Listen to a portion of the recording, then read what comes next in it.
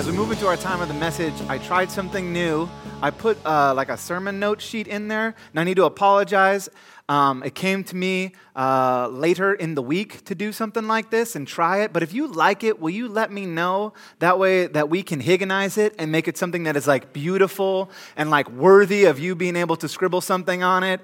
But if you like it, please use it. If you don't, then, what did we say? Roll it up, make a special design, origami, a swan, something like that. I'm sure you can do. But anyways, here we go. Now, sometimes what we know about God and what we do for God have a way of getting broken apart in our lives. And when the unity of belief and behavior is broken, we become incapable of living out the abundant way of life that God has designed for us. And if we think about it, it's not just in our relationship with God where this brokenness of belief and behavior breaks down. Think about the way that we raise our children, right? We might tell them to do something, but then we don't follow through. Or maybe even worse, we don't do it ourselves, what we're asking them to do. I think about, for me personally, exercise and diet, right? I'm going to wake up, I'm going to do 100 push-ups, I only do 99. All that type of stuff where we have certain beliefs and certain words that we live by doesn't always follow through in our behavior. And it is kind of all the way across, right? We think about the laws of the world, the laws of our nation. We think of the promises we make to one another. There's not a bit of life that isn't torn, broken, or fractured in our sin-wrecked world. And for some of us, it leads us to ruin. For others, we kind of find a way to just limp by for a while. But as Paul is writing in Ephesians today, he's showing us how in Christ we can set things right. For Christ has come to heal and to make whole. Christ does it all, and that is what we have in Jesus. For in Christ Jesus, we find out who we are and what we're living for. We find that the same power that raised Christ Jesus from the dead lives in us and gives us life eternally, but also the abundant life in the now. We find fullness in Him, and we find purpose and unity as a church. So we're going to go through our Ephesians text today, and I'm just going to highlight different things as we take a look at this first section together. For this reason, ever since I heard about your faith in the Lord Jesus and your love for all God's people, I have not stopped giving thanks for you, remembering you in my prayers. Paul does this thing where he thanks people. Perhaps you've seen it when you come across his letters. He does it in Colossians. He does it here in Ephesians. He does it in Philippians. He does it in 1 Corinthians. He doesn't do it to the Galatians, but we're not going to talk about that right now. But he has this way of thanking people. And I don't always talk and think the way that he does. Now, don't get me wrong. My mama raised me right. I do say thank you when people open the door for me, when they hand me things and things like that. But I feel like sometime in my prayers, I ask more than I think. Ask more than I think. And there's something, I guess, wrong with that. It's just interesting. But that's not my point. My point is this. Paul is thanking people in Ephesus who are following Jesus. Yes, but he's also thanking you. See, I've read that, and I've read those thank yous several times, but I've never stopped and realized that that's me. He's thanking me. He's also thanking you.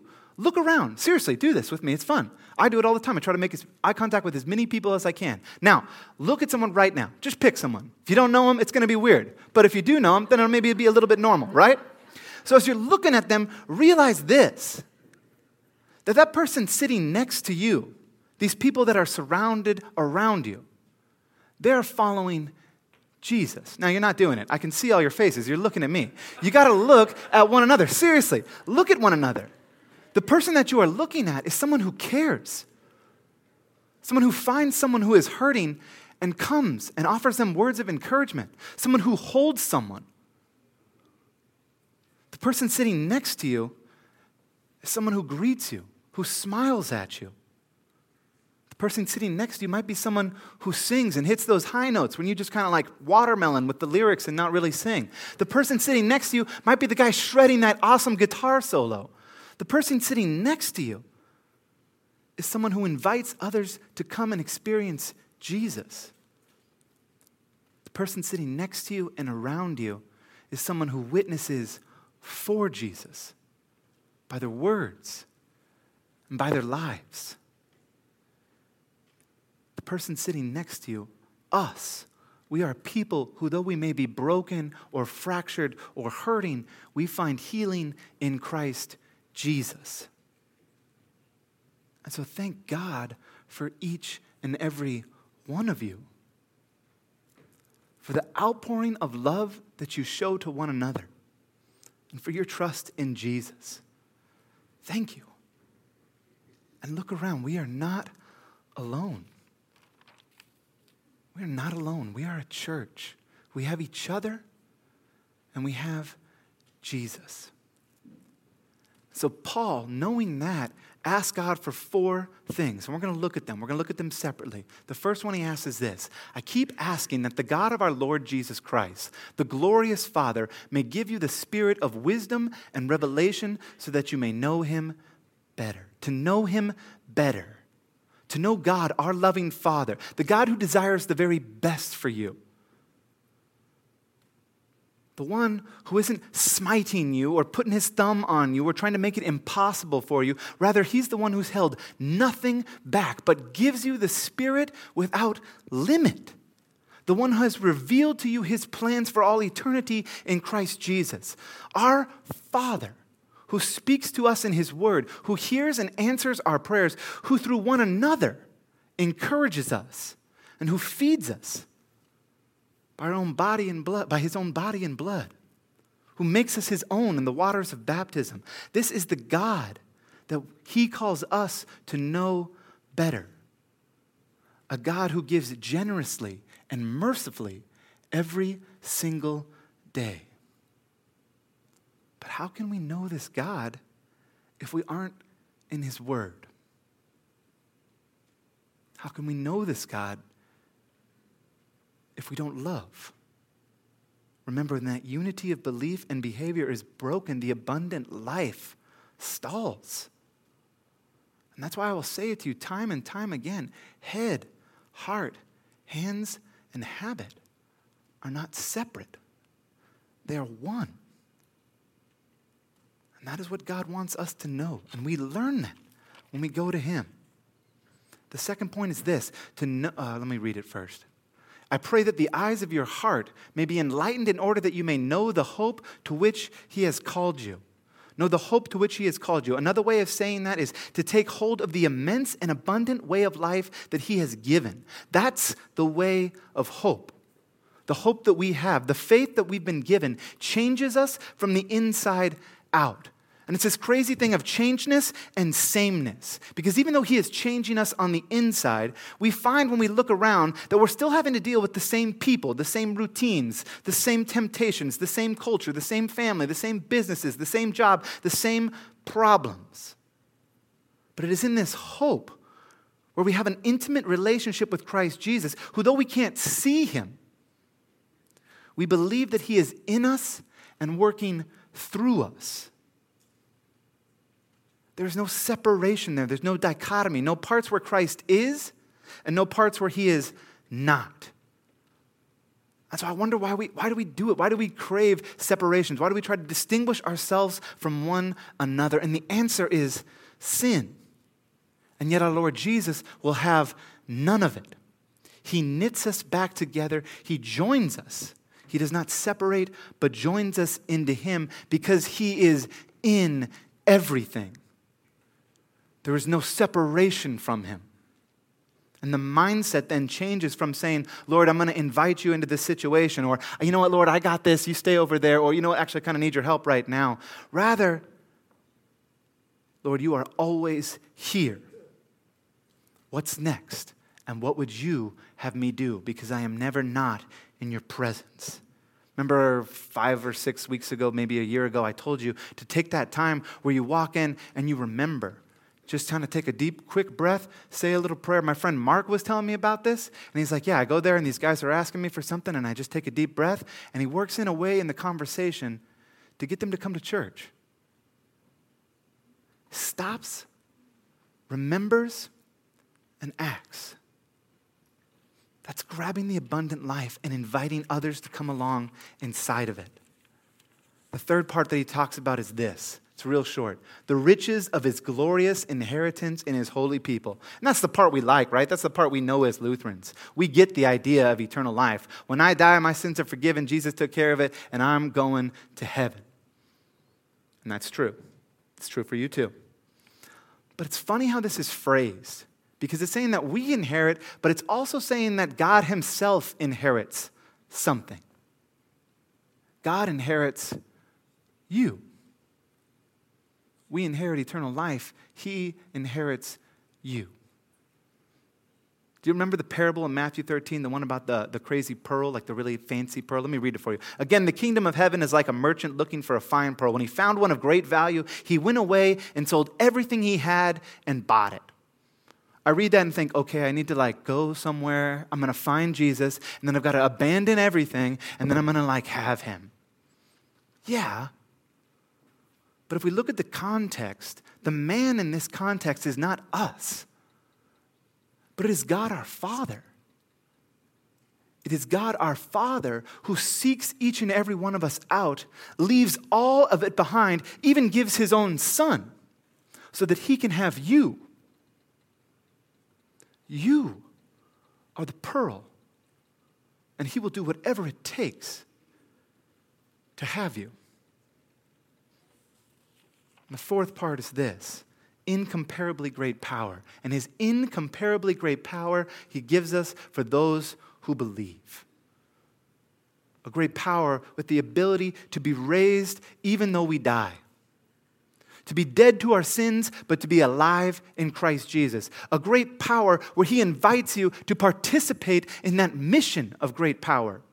Where your words, when you speak the gospel to someone, you will literally save them.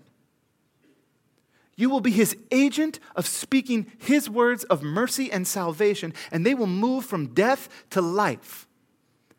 That is power that the rest of the world, no matter what it does, cannot have outside of Jesus Christ.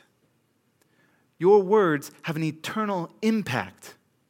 Your actions are an outpouring and an expression of the Lord's love for each and every one of us. The great power that you have is his Holy Spirit inside of you. Paul goes on to say this: that power is the same as the mighty strength he exerted when he raised Christ from the dead and seated him at his right hand in the heavenly realms, far above all rule and authority, power and dominion, and every name that is invoked, not only in the present age, but also in the age to come. We have a word for that. It's Ascension Sunday, baby. Woohoo! Let me hear you woohoo. Dude, look at that. Woohooing. Nice. Yeah. Basically, that says Christ lives, Christ reigns. Christ lives, Christ reigns. Ascension Sunday, boom. Thank you. Dude, you're going to go far in life. Now, look at the pattern that Paul puts down. He rejoices. He believes. He bees. Rejoice, believe, be. We live as Christ lived. He lives, and now so do we. We embrace the hope and the way of life that he calls us to. We reign because when he reigned, he came not as one sitting on the fancy thrones telling. He came one to sit and to wash feet. We reign as Christ served. And if you're wondering what does that look like, let me read for you something from the Message. This is Eugene Peterson's paraphrase of the Bible. When we talked about a little bit earlier when I said, how can you know God if you're not reading his word? This is where I spend a lot of my time. It's just a little bit more familiar, the phrasing and things like that. I like to use it as a little meditation. So let me read from you. This is long, so you can stay with me, Allie. Luke 6, here we go. To you who are ready for the truth, I say this, and this is how we live in Christ and reign by serving. Love your enemies. Let them bring out the best in you, not the worst. When someone gives you a hard time, respond with the energies of prayer for that person. If someone slaps you in the face, stand there and take it. If someone grabs your shirt, gift wrap your best coat and make a present of it. If someone takes unfair advantage of you, use the occasion to practice the servant life. No more tit-for-tat stuff. Live generously. Here's a simple rule of thumb for behavior. Ask yourself what you want people to do for you, then grab the initiative and do it for them. If you only love the lovable, do you expect a pat on the back? Run-of-the-mill sinners do that. If you only help those who help you, do you expect a medal? Garden variety sinners do that. If you only give for what you hope to get out of it, do you think that's charity? The stingiest of pawnbrokers does that. Jesus says, I tell you, love your enemies. Help and give without expecting a return. You'll never, I promise, regret it. Live out this God-created identity the way our Father lives towards us, generously and graciously. Even when we're at our worst, our Father is kind. You be kind. Don't pick on people, jump on their failures, criticize their faults, unless, of course, you want the same treatment. Don't condemn those who are down. That hardness can boomerang. Be easy on people. You'll find life a lot easier. Give away your life. You'll find life given back, but not merely given back with bonus and blessing. Giving, not getting, is the way. Generosity begots generosity. He quoted a proverb, can a blind man guide a blind man? Wouldn't they both end up in a ditch? An apprentice doesn't lecture the master. The point is to be careful who you follow as your teacher. Who you follow as your teacher. It's easy to see the smudge on your neighbor's face and be oblivious to the ugly sneer on your own. Do you have the nerve to say, let me wash your face for you when your own face is distorted by contempt? It's this I know better than you mentality again. Playing a holier than thou part instead of just living your own part. Wipe that ugly sneer off your own face and you might be fit to offer a washcloth to your neighbor. And here's where he brings it home in Luke chapter 6. You don't get wormy apples off a healthy tree, nor good apples off a diseased tree. The health of the apple tells the health of the tree. You must begin with your own life-giving lives. It's who you are, not what you say and do that counts. Your true being brims over into true words and deeds. When he speaks into your life that is who you are, you become it. It is fact. Why are you so polite with me, always saying, yes, sir, and that's right, sir, but never doing the thing I tell you? He's asking. These words I speak to you are not mere additions to your life, homeowner improvements to your standard way of living. They are foundation words, words to build a life on. If you work the words into your life, you're like a smart carpenter who dug deep and laid the foundation of his house on bedrock. When the river burst its bank and crashed against the house, nothing could shake it. It was built to last. And this is the part that hit me hardest. But if you just use my words in Bible studies and don't work them into your life, you're like a silly carpenter who built a house but skipped the foundation. When the swollen river came crashing in, it collapsed like a house of cards. It was a total loss. We live as Christ lived. We serve. In the fullness of the church in this last bit. It takes a while to go back and up. The thing with the mouse is like backwards. I was having a really hard time with it too. Nope. Good effort. I used to work with Quinn, so you can speak like that to him when you know him. Now, nope. Dude, Quinn, get your life together. We're looking for the Ephesians last little section in the thing. Nice. Well, you got it there. And God placed, thank you, Quinn, and God placed all things under his feet and appointed him to be head over everything for the church, which is his body, the fullness of him who fills everything in every way. The church is Christ's body in which he speaks and acts and by which he fills everything with his presence. Now, while all things are under Christ Jesus, the church has a unique and special relationship with Jesus. In this relationship, Christ is in us. It's where he is promised to be. And also we are in him. No separation. When you see the church, you see Jesus Christ. Now, the last little metaphor I want to leave you with is, remember the Brady Bunch? Remember at the beginning when they'd sing the song and all the little heads were like bouncing around and they were like looking and it said the Brady Bunch. But they weren't like just yearbook status, like smiling and looking straight ahead. They were like interacting with each other, right? That's how it is with us. It says right there in big words, the church. And all of our faces looking at one another, all of our hands serving and interacting with one another as we, the church, are united in Christ Jesus. So be the church and be a part of our church, right? Everyone has a role. You serve here, you serve in our community. Because in Christ Jesus, all are made whole. And we share that with one another and with our community.